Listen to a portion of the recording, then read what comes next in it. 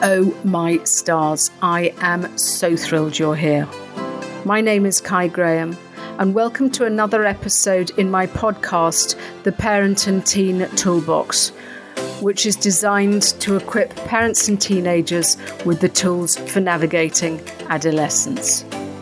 I've been in the trenches of parenting, and now I'm on a mission to help parents support their teenagers so that together we can build a mentally healthier and happier generation of young people. Each week you will receive learnings and takeaways that will help you tackle the challenges and the oh shit moments that are often associated with parenting tweens and teens.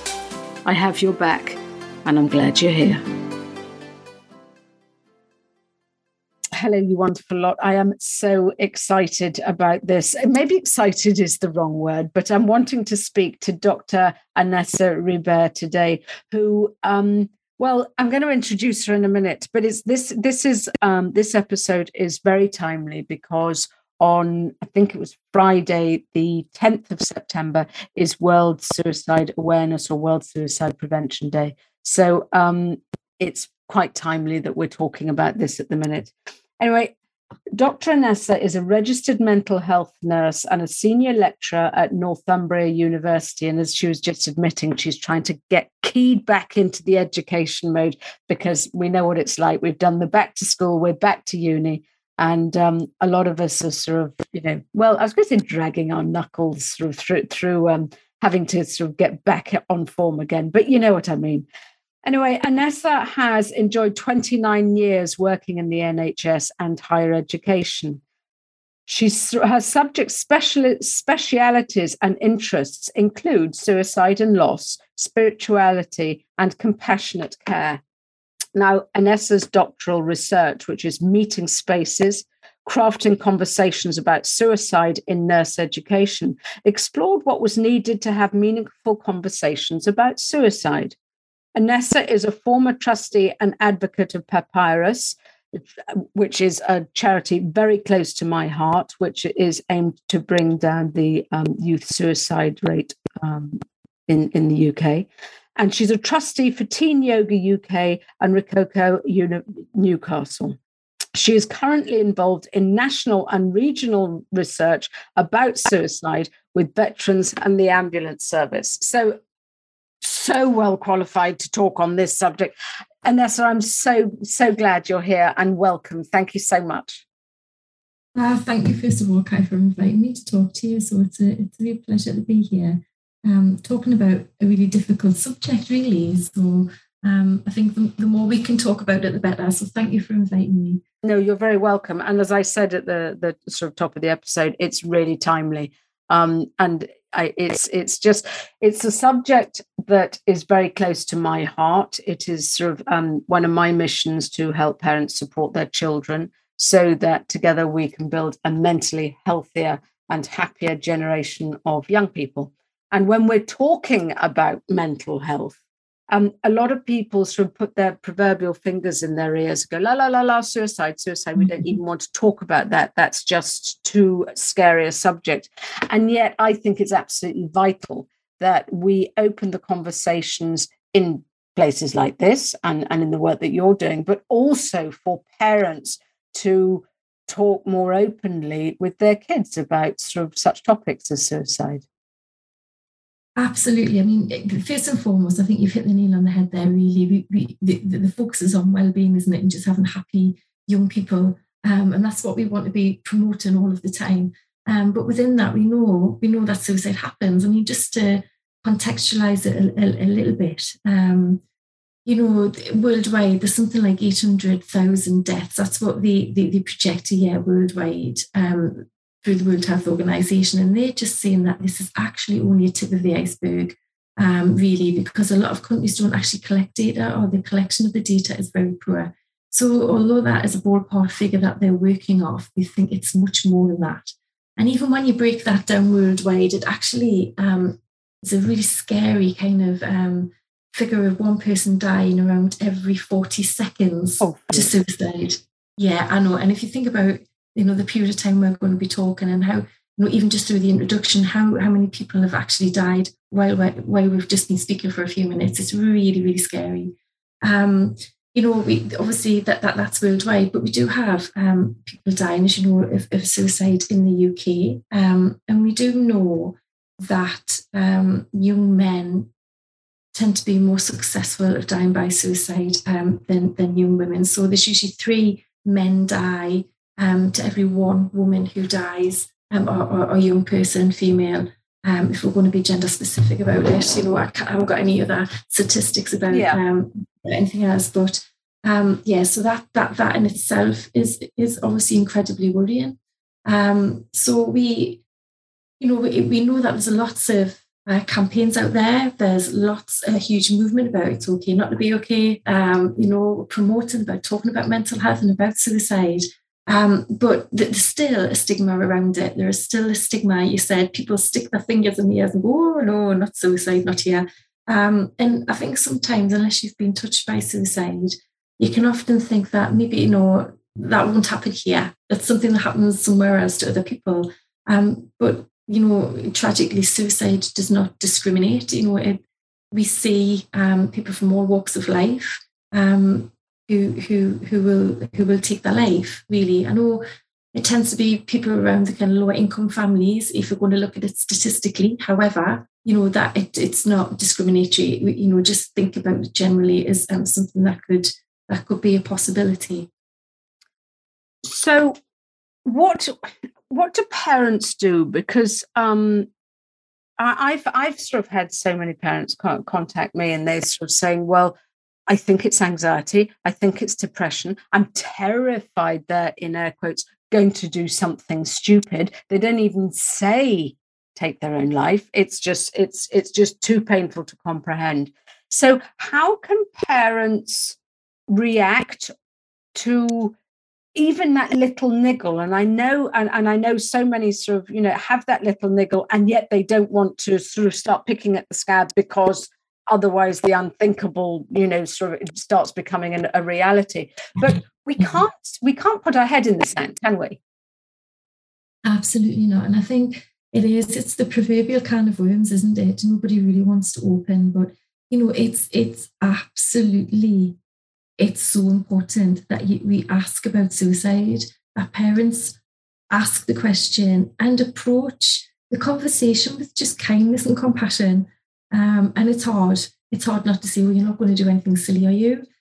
Because that's a way of brushing away or trying to find alternative ways of dealing with the word suicide and asking about it. And we're all guilty of that, I'm sure, at some point, trying to find our own way about it. So, a lot of the suicide prevention talks about asking. I'm going to go through that in a minute, about the mnemonic of asking about it. But I always say, through my knowledge and through my research, it's incredibly important that the starting point is with ourselves. So we absolutely need to have a conversation with ourselves first. And I'm saying this for a reason, because we need to be very clear and we need to be very honest that what our feelings and reactions are towards suicide. So we need to get that out in the open. We need to talk to ourselves about it. We need to explore what we think and feel about it. We need to acknowledge if it frightens the living daylights out of us. And we need to find some kind of way of thinking about it and relating to it first before we go in and have a conversation, because inevitably what we believe and what we think or feel has a really good chance of influencing that conversation. Okay. Yeah.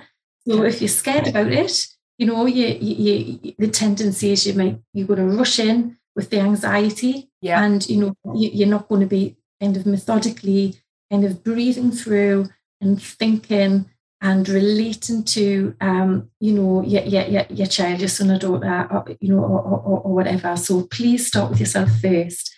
Thinking about it, think how you're going to approach it.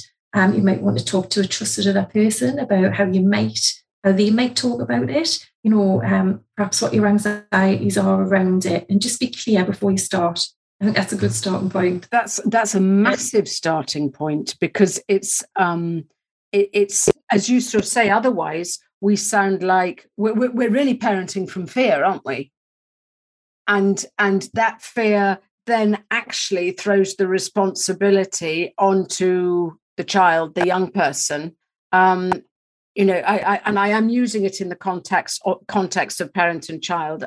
If anyone that is listening to this, maybe has a partner, all of this is relevant, but I will be using this sort of in the context of the parent and the child.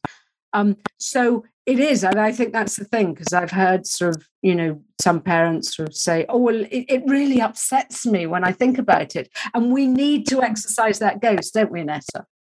Oh, absolutely. Of course it's going to upset you. Of course it's going to be terrifying. And you absolutely love this person, this child, this young, man or woman, or of course you're going to be terrified. The instinct would be to protect, and everything that goes with that. We're very animalistic, but we need to, in that sense of protection and nurturing, and that absolutely there will be fear there, but also within that relationship. There is love, isn't there? So it's kind of, it's easier said than done, but there's something here about entering into that conversation from a position of love. Yeah, it's about love, in the compassion that you feel within that relationship that you're trying to get to engage with that conversation first and foremost. The fear's going to be there underlying, it is, but if you can somehow shift to this is about love, and I'm going to enter this conversation with love and curiosity, and open up a conversation, being keyword, it's a conversation, yeah? And I'm not going to get into the parent-child triangle, where you get into the whole, and I'm your parent, you will. It's not about that. It's very much about opening up the conversation and exploring and talking about it, talking about what's happening for that individual. Does that make sense? Absolutely. And I think that's I think it's absolutely huge and vital that we sort of work through our own baggage, our own feelings, our own sort of, emotions, because once we've done that, we are becoming, we come probably to the conversation a lot more rationally, a lot more calmly, and probably having answered a few of the questions ourselves that we need sort of answered. But okay, we've done that. Yeah. What the heck do we say? Okay. It's because if you read the books and if you read all the pamphlets, the first thing is don't say commit suicide, because it's so there's even a different language nowadays, isn't there? So can you lead us through that, Annessa? Yeah, absolutely. Yeah. And that's a really important point that you've raised there, Kai. In the community now, in the charitable communities and the suicide prevention communities, we're moving away, or we've moved away now from this the narrative committing suicide, purely because it is connected to a crime, and suicide was a crime until the early 1960s. So we're trying to get away from that, because we feel that kind of influences this idea of stigma and doing something wrong. So it's very much about wanting to die by suicide, or the person died by suicide. That's what we say, or took their life. It's very important that we are not being ambiguous when we're talking to people. So we are actually using the word suicide. It's really important to understand that people generally do want to talk about suicide. So it's kind of almost like suicide is and excuse me pun here, a secret that's dying to be told. If somebody's holding on to the secret, it's a deep, dark secret. It's something that the person is generally very scared of themselves, that they feel like this, that they've arrived in this place. It might be an incredibly new place that they've arrived to with these feelings. And these feelings can be incredibly powerful, very overwhelming. And it's the mind is such a powerful thing, and it catches onto this idea of suicide as being perhaps the only way out of this particular situation. Now, we do, you've probably heard it as well, about suicide being a permanent solution to a temporary problem. Yes. And it's trying to help and engage younger people to understand that. Yeah. So asking about suicide, ask them directly, how are you feeling right now? I've noticed that. Okay. Yeah. And whatever it is that you've noticed. Now, it could be anything. It could be anything that you've noticed. Something really subtle. It could be that there's been some throwaway comments, like, well, people wouldn't really care if I wasn't here anymore. For instance, like, yeah, I've noticed that you've said that. What's that about? Is that something that really is something that you're thinking about? Do you want to die? Do you want to take your own life? Yeah, it be that direct about it. Now, that can be really, really hard to do, but it's really important that that ambiguity is gone and everybody knows what they're talking about. And often it is a huge relief to people when they are approached like that in a caring way and the conversation is open for them. Is this something that you are thinking about? There's so much going on for you right now. Often when people are in similar situations, they want to take their life, they want to die. Is this how you're feeling? So conversation starters, like that are really helpful. You said at the beginning that I was a real advocate and ex-trustee for PAPYRUS. Fantastic. So anybody listening, if you're thinking to yourself right now, how on earth do I open that conversation? I'll give you a couple of examples, but if you go to PAPYRUS website, there is a fantastic leaflet on there with conversation starters on it for you. There are lots of examples about how do you start that conversation. Lovely lead-in conversations, questions. So that's what you would do, just be as open as that. Now, people might be a little bit shocked, thinking, wow, how do they know that? Or, oh my God, I'm faced now with talking about this. But equally, it can be a relief. People know that once you've opened that up and you've asked about it, then they know that they're not going to scare you. Yes, because you've got truth and you've opened it. And that is so important, because often people, they try to protect the people that they love. So family are often the last people to find out about these things, or to find out about the fact that somebody is feeling suicidal, because generally they are trying to protect the people that they love. Yeah. Because the suicidal mind is telling them that the family or friends would be better off without them anyway. So this links to any sense of unworthiness or whatever else is going on for that individual. So they will generally try to protect the people that they love and will not offer that because they don't want to scare them. They don't want to upset the person. They might feel guilty. They might feel like they're letting them down. They might feel that they are, the stigma surrounding it in society, but that they might be weak. Incredibly frightened. They might be worried that they're going to go to hospital, that there's going to be, all sorts of impact upon the rest of their life if they suddenly, talk about this. So, so just that's something to bear in mind as well when you are opening this conversation, that, if the person says yes, you go on from there. It's not to be disappointed about the fact that they haven't come to you. It's generally because they've been probably trying to protect you before they've entered into the conversation. And I think this is the important thing, is that sometimes, and I'm saying this with love, but the parental ego comes in, doesn't it? And it's a sort of, I'm meant to be the one that my child can rely on, and I'm meant to be the one that my child can turn to.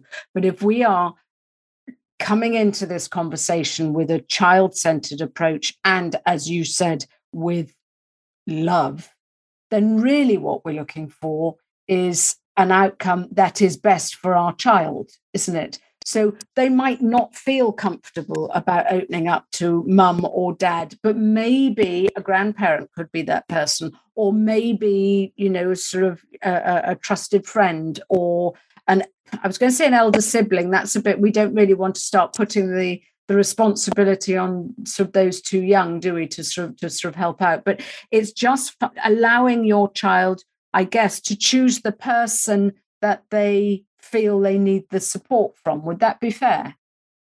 I think once you've engaged in the conversation, you see, is there any, do you feel like you can talk to me about it? Can we explore this together? Right. It'd be a really nice way to go. because there's something about that opportunity right there and then being key and important. Yeah. So once you've opened up the conversation, I think it's something's quite difficult and can be hard to close it back down to then move it on to another person to start that conversation again.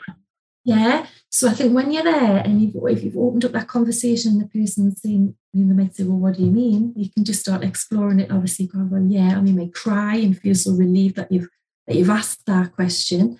Then I would say use the opportunity if they've said yes and they are starting to engage and they're connected with you, just nurture that connection, nurture the connection and be with it. Because, again, speaking to a lot of people through my time as a nurse, but also through the research that I've done, people say that it's that connection, it's that moment in time that's pivotal, the moment in time where the conversation started, they feel the love. Now, that might be from a parent or whoever else, but strangers can emit that connectivity and love just by honouring the other individual as a human, yes. And like a human that they care about. And that is the time to roll with that conversation. So I wouldn't be tempted at all to close that down, to start it somewhere else. Just to keep that ball rolling. Because you see, sometimes, in my role, I've sort of been in a situation, situations where I ask the question, and it's sort of it goes one of two ways. If I sort of say, have you sort of contemplated, and the response can be, God, no. And you're like, oh, right, okay, we're going to go down a different path in this conversation then. Or if there's the tentative, well, yeah, then that in itself is quite a monumental moment, isn't it? So I think the thing is rather than pounce and sort of, well, I knew there was something wrong, but I didn't know it was that bad. I think the thing is to give the young person the space, isn't it, to just maybe just sit with the very fact that they have opened up, maybe for the first time. Absolutely. It's huge. It's a massive thing. I said before about it being a secret, a secret that's dying at the door. People, sometimes these feelings are so powerful that people think they are emitting these feelings and that it's tangible, that people can tangibly feel that, or sense the thoughts around this because it's so overwhelming and so powerful.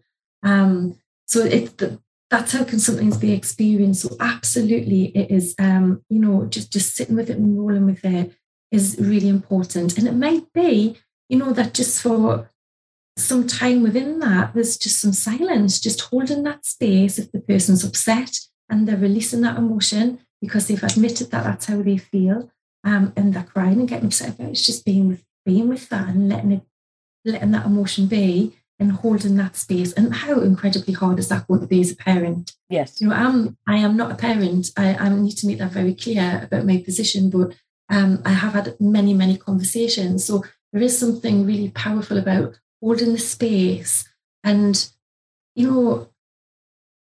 allowing the person just to be in that moment and to find their way with suddenly this has come out into the open. Yeah. Yeah. So just kind of breathing, I'm just breathing that and kind of holding it and saying, okay then, let's talk about that. Yeah. Let's talk about it. Yeah. And exploring that. So the mnemonic we usually use is talk. So we know that we want to talk. We've asked about suicide. Listen. That's the next bit. We need to listen. So listen to what the person's saying and just saying, okay, tell me about it. What's going on for you right now that's brought you to this point? What's happened? Yeah. Is there one thing or there are many things? You just listen to what the person's saying and elicit what the story is, what's happening. Now we don't know what's going to come out of that. That in itself can be a whole can of worms. But it's it's that moment, that you've both entered into at this point. Of kind of saying, right, I'm here for you. Here's the space. I care. I love you. I want to listen. I'm not going to impart, well, you should be doing this, you should be doing that. Don't be silly. None of the judgments, just holding space and saying, okay, tell me, I'm listening. I'm here for you. And exploring that. Because I think parents are very good at trying to problem solve, aren't they? I think generally humans are. I think, yes. And it's sort of very much my child is struggling, therefore I will fix it. They've fallen over in the playground, I will fix it. They won't eat their broccoli, I will fix it. It's always, they're having trouble with their friends, I will fix it.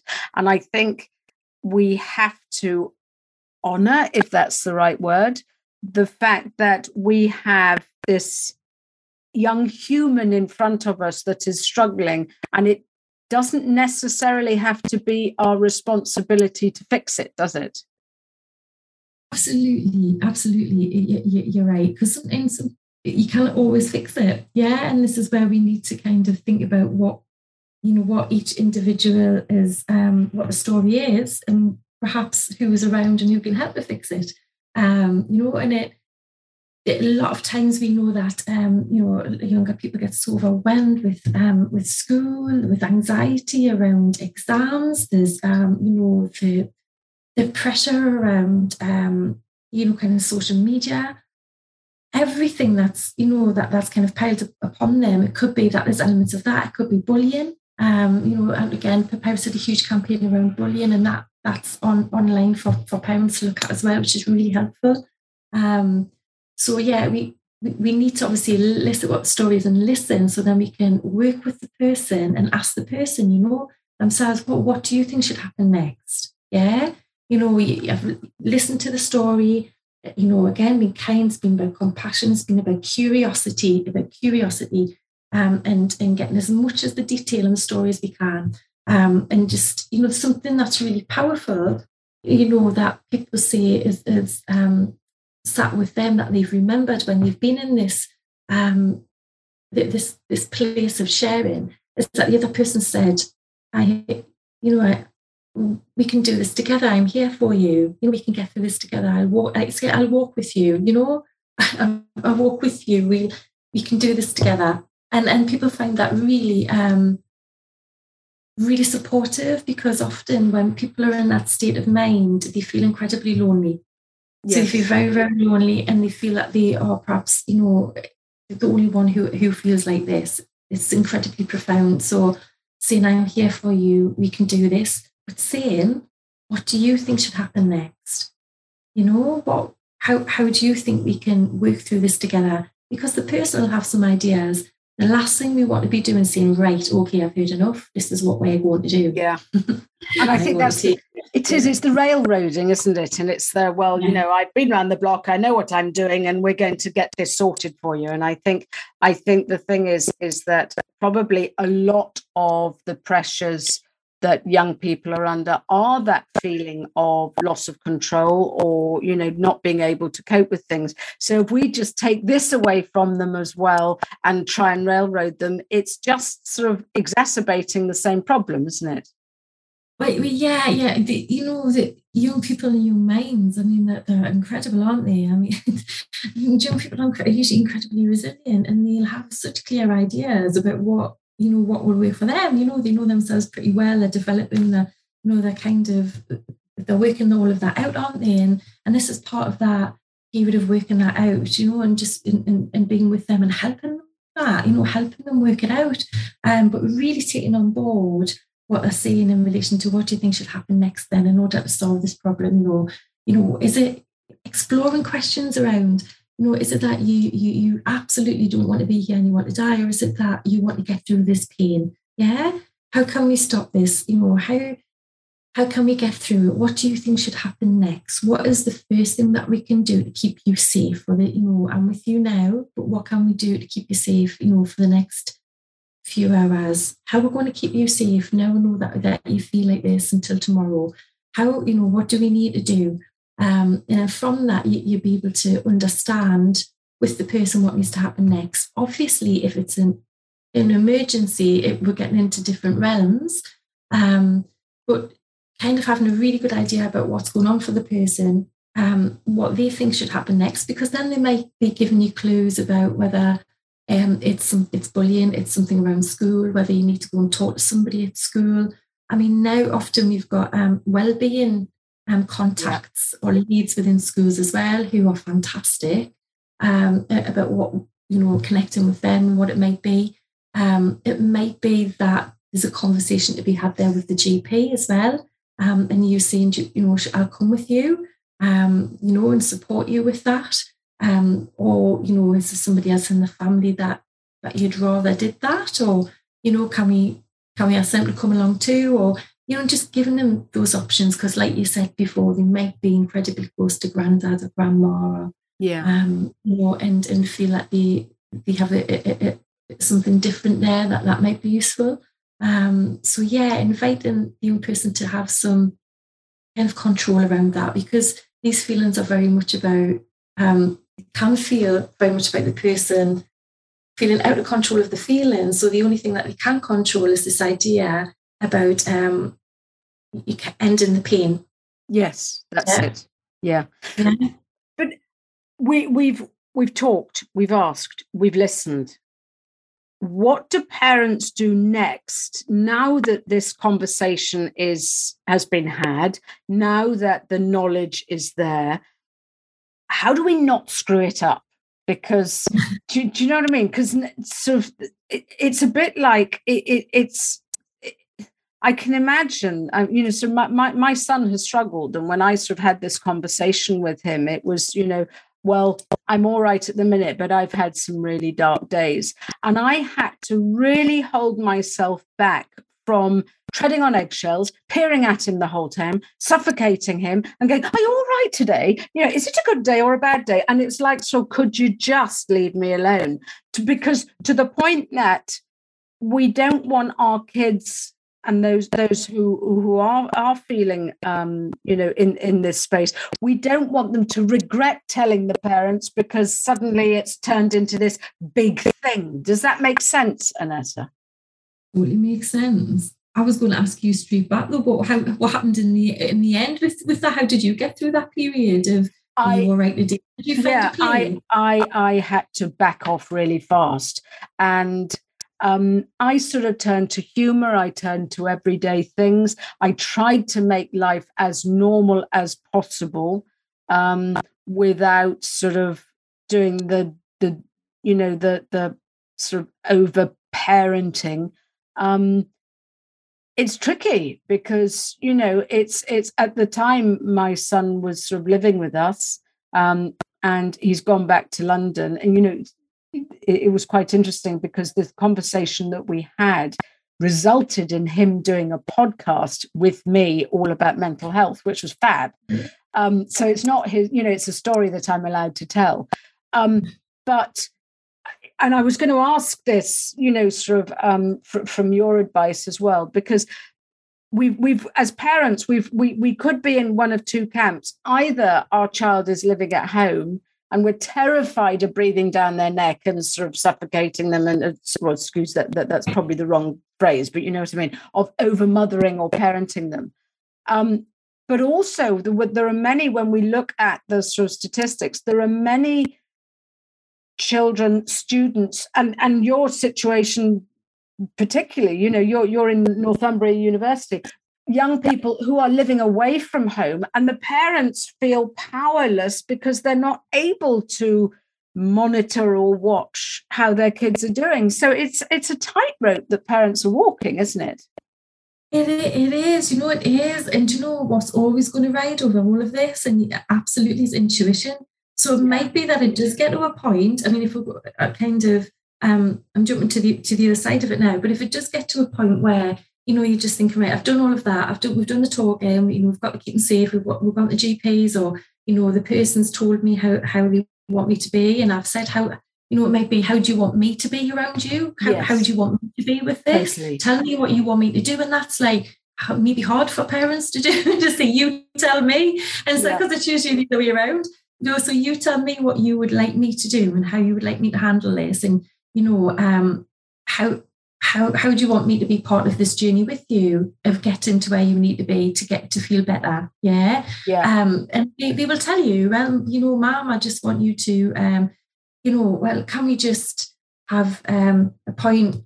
Maybe, I don't know, I'm making it off the top of my head, where it's once a day we check in, or once a week, or can we just have fun?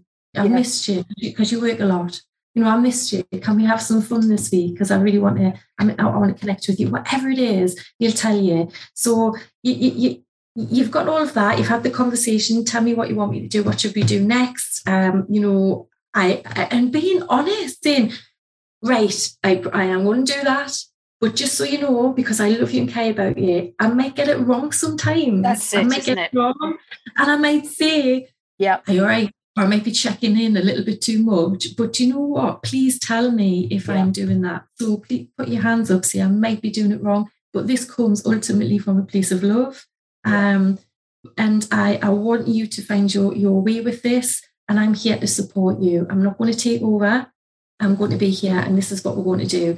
So you've got a plan, whatever that may be, whether that be GPs, whether involvement, other people, friends can all be part of, a safety plan, so to speak. That's what we call them now. And again, on the PAPYRUS website, there's a wonderful template for safety planning. And it might be some people are very, are very cognitive, very black and white. They want things written down. It could be that there's a very good plan there that you write together, which stipulates, Mum, this is your part of it. This is mine. This is our agreement. Really helpful. If people are away from home, equally, you could equally have that plan. It's just they're not there living in the same environment, but there could still be a plan there. There could be exploration about what's available at the university. Universities generally do have a fantastic wellbeing team with all sorts of, there are many kind of arms that come off from that, really. So be that finance, be that emotional support, be it psychological support through counselling services. Students can access online services themselves from their own room, for counselling, and don't necessarily need to go face-to-face. There's all sorts of peer-led projects that students are running for students. People have got personal tutors that they can go to speak to. There's a plethora. So that might be part of what that safety plan might be. But it might also get up on Kai, parental intuition, or, might just be, this is not right. I'm not happy. There's something, if it's not going to plan, and you're trying to engage, and your son or daughter's not engaging, and you just get a feeling and a sense that it's not right and it's getting worse. And you do what you need to do as a parent. If you think, and sometimes that might be stepping in and saying, do you know what? You're coming home. You're coming home because for a week or 2 weeks until, because there's something not right here. And that, there's something there about going with your instinct, isn't there? I'm so glad you said that, because this is speaking from experience, and it was before lockdown, and I had a Zoom call with my son, and I just took one look at him, and I thought I just could tell there was something wrong, and so I jumped on a plane, and I think I made some sort of lame excuse to sort of saying, "Oh, I have to work, so I'll be in London." And I sort of took him out to lunch when I got there, and it was just, we were just chatting away, and I said, "You've got 48 hours to hand in your notice," because I knew that, that there were things that he was struggling with, there were things that were wrong, and to me, the solution was for him not to do the job that he was doing, and it gave him permission. Do you know what I mean? Yeah. Because it was, but I've got to do this because I've done my student bit, and this is the way society looks at us, and we have to follow this path. And I went, no, you don't have to do any of that, because as any parent knows, and I say this a lot, you are only as happy as your saddest child. And when your child is hurting, it is imperative, actually, just to sometimes I just waded in with love, as you said, but it's giving them the opportunity to actually, I guess, sometimes just put a stop on things and go, right, okay, something's got to change here because it ain't working the way it's going. Exactly, yeah, and that word permission is so important. I recall a number of conversations I've had with students over the years about, who have been struggling with their own mental health and who invariably are attracted to mental health nursing. I think sometimes it's a matter of physician heal thyself, and they struggle. You give a lot of yourself when you nurse, right? Generally, it's part of it. It's part of the energetic and the emotional exchange, and it can be very difficult and very harrowing for people to hear stories or to be with that. And I've seen students struggling, and there's been times where I've sat and I've said, why are you doing this to yourself? Why are you doing it? You are really putting yourself through the mill time and time again. And why? You don't have to, you do not have to do this. I know you want to, but you don't have to. And now you've experienced it for a while. Where are you? And they'll look at you and they'll go, I don't have to, do I? I don't have to. Your job is to be as happy as you possibly can be, and live a good, live a happy life or a content life. Is this making you happy? No. Well, then don't do it. All right. Yes. Yeah, don't have to, and off we go. But how liberating? How liberating is that, Annessa? To give our kids the opportunity to just make healthier and better choices.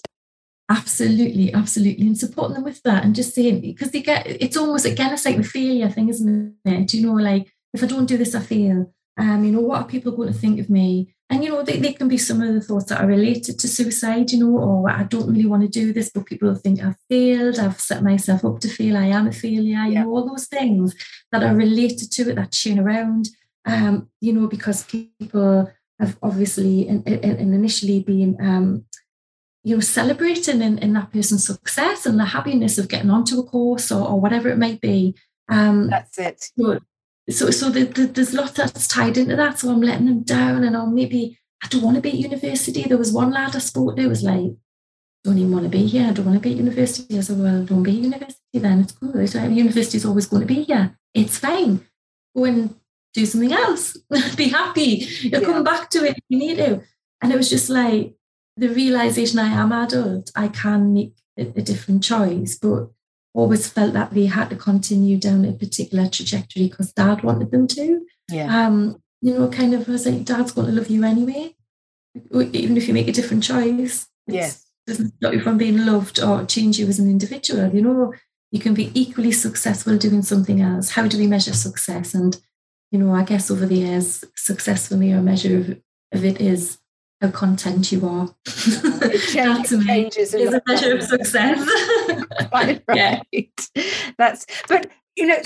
And there's another thing that I think that I also want to sort of touch on, because I had a bit of experience in this, and it's once those conversations have been had, and once you are putting a plan or a safety plan or a sort of, I don't like to say the word strategy, but you know what I mean, a way of working in place. It is so vital for parents to look after themselves, isn't it? Because this is harrowing sometimes. This is really, and we tend to live on the nervous energy, and we need to be able to put the brakes on ourselves and to look after ourselves so that we can support our kids better. Absolutely. Absolutely. So there's so much going on, isn't there? I mean, obviously the stress and the anxiety about worrying about your child and about what you've heard, and whatever you're going through in order to support that person. It could be very easy, obviously, to portray that anxiety. You're feeling it; it's visceral, and that can emanate out through you. Through how you are, how you talk, how you breathe. How fast you're communicating, the look. All of that, and of course you are, because it comes from a position of love and fear. They're generally interconnected, aren't they? Love and fear, the loss. You love somebody, you don't want to lose them, you fear it. So the interconnectedness of that. But there is absolutely something vital about looking after yourself, because it's an age-old thing. Unless we look after ourselves, then we're generally not in a good position to look after other people. So first and foremost, and I see first and foremost, that's not going to be true from a parental point of view, is it? Because it's protection and the reaction wanting to nurture your children first. But, it's part of that. It's part of putting, it's kind of, you're on equal footing here. yes, look after yourself and find out, what works for you. What works for you in relation to what's tried and tested about what helps you relax. So, whether that's finding just somebody to talk to and share a space, a trusted person that you can share it with, so you're not alone. There's a plethora of help and support online for parents as well. Yes. There's Hopeline UK that people can talk. You can ask advice from trained people on the other end of a phone about what to do. Are you worried? And they can be there to support you.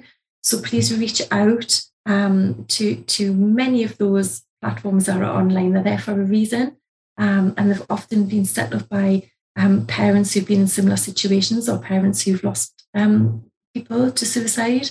So please do reach out. These people know more than anybody else what it's like to be where you might be or where you could be. Haven't had that conversation. Time that you can get, if you're lucky enough to be able to grab an hour at some point just to get yourself away to a class, whether that be the gym, whether that be a yoga class, whether that be in your own home. There's a small area of your own house. There is literally a corner with a candle in it. You can sit and do some meditation, whether it be relax and watching your favorite movie, whatever it is. You just that time to just stop and be and have that time for yourself. Really, really important. Yeah. Really important. Yeah. Annessa, tell me, we've covered a lot here. Is there anything glaring that I've missed? Is there anything, that we haven't sort of talked about? Something that you sort of suddenly think, oh gosh, that's a sort of, a go-to or a flashpoint or whatever. Is there anything that we haven't discussed? Or no, I would just say, I think it somehow goes without saying, but I need to say it. It's just around about the emergency situations. All of these are lovely if you can have the conversation and come to that conclusion, or do a safety plan, or it might be the intuition just takes over and you're like, no, you're coming. But if there are emergency situations, and obviously just to if you feel like you need to take the person to A&E, if you can safely do that, then do it. Yeah. And then they will be assessed by a psychiatric liaison team there, and advice and support will be given from there.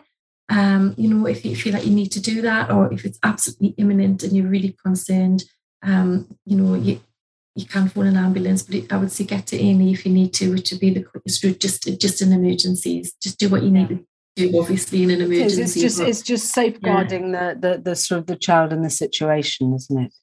Absolutely. And I think that the overriding sort of factor that I have learned over the last sort of few months, few years, or whatever, is that when you talk about these things, because a lot of sort of parents said, "Oh, I couldn't possibly talk about sort of suicide because that'll put the idea into my child's head," and it's just not right, is it? I mean, that's just a fallacy, surely.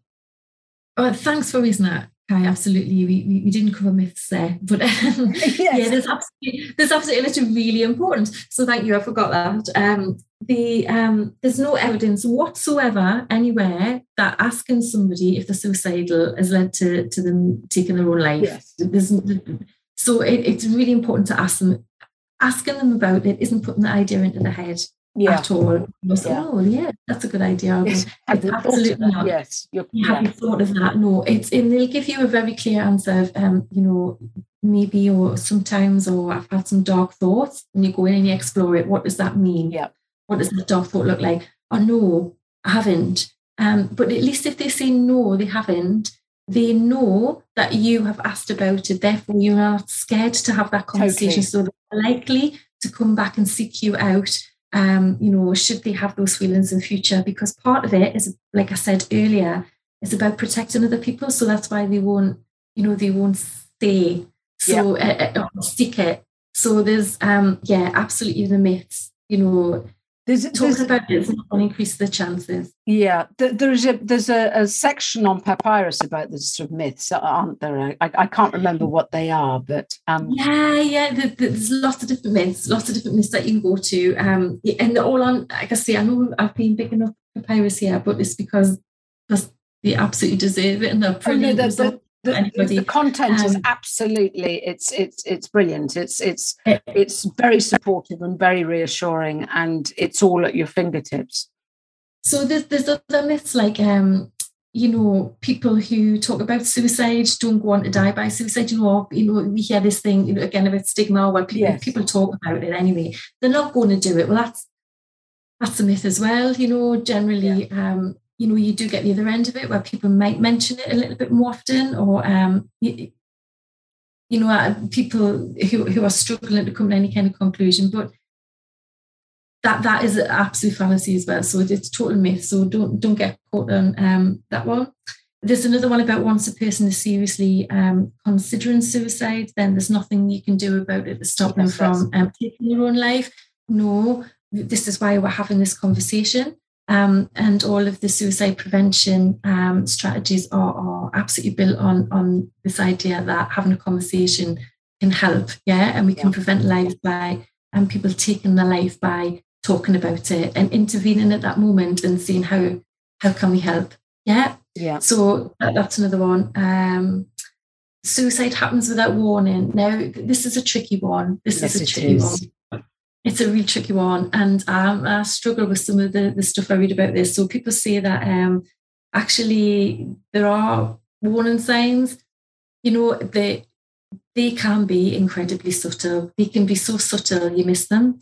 And it could be that they've said, the person, who does go on to die by suicide has said something like, it's, I wish I wasn't here.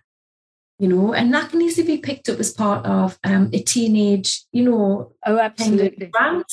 And, putting back, I just wish I wasn't here. I hate you. I wish I wasn't here. Or nobody would care if I wasn't here anyway. And that can be often interpreted as part of, a teenager and growing up in tantrums. And it may be just that. And so that can be a throwaway comment. It might be worth exploring, but equally it can be a tantrum. But it may be that somebody said that. It may be that they've had a conversation with their cousin the week before who lives miles away, and they've said something similar like, I wish I wasn't here. But the cousin hasn't spoken to the best friend because they don't know the best friend. And, there's these tiny, it can be really dispersed and it can be throwaway comments. But unless you're there and have the overview and you can piece it all together, it's pretty impossible. But, anything, again, sometimes it's just intuition, knowing, knowing your children. If there's just something that you think this isn't right, something's different, I'm worried about them, then that again, that intuition is telling you something, and just use that as a sign to ask and explore about where they are at that given point in time about their mental health. I think that's the thing. If there's been sort of, dare I say, no sign, but your intuition is kicking in and you think that there is a mental health issue, we don't have to jump to the suicide topic immediately, do we? So it's just opening up and trying to unpack what is going on. And I think, once you're sort of, you've started the conversations with your child, then it will take a sort of more natural course. So, and I think that it's just the very fact of being aware and wanting to be open to receive whatever the information is really quite important. Yeah, like I said, you'd engage with it, and you're putting yourself in that situation of saying, right, okay, I'm going to receive what comes and see what we do with that. But natural, it can be just about the mental health, but if it comes into your head and while you're having that conversation about mental health and suddenly suicide comes into it and thinking, it's there for a reason. There's something that you've picked up on, ask the question. If it flashes into your mind and it's there, ask the question. It can't do harm to ask the question. Absolutely. And I shall put the PAPYRUS information onto the show notes so people know where to get the sort of, the further support as well. Annessa, thank you so much. Thank you so much for helping myself and others just to realise that it is a very emotional subject, but it doesn't always have to be hugely scary. And I think it's important for parents just to be brave enough to start opening up those conversations with their kids. Thank you very much. for having me here and talking about it. It's so important, isn't it? And so close to my heart. It is. So thank you, and it's just, if we can do our small part in sort of taking away those struggles for some young people, how wonderful is that? Yes. Thank you. Annessa, thank you.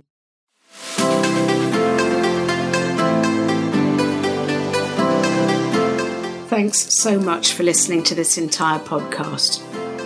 If you want to help other parents looking for support, then please share this with your friends and family, because if you found this podcast useful, then they will too. So please share via your social media.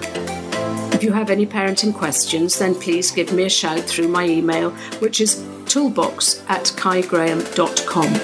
And I may even use your question as a future podcast episode. If you want to connect, please come and join me on Instagram. Just search for Kai Graham. Also, could you do me a favour, please? Parenting teenagers can feel very confusing and isolating at times, and I believe that it takes a village to raise a child, and we are here to support one another. I'd love it if you would leave a review on iTunes, and a good one, by the way, because when you do, it lets more parents out there know that there is support for them too. Thank you. And as always, this comes with much love.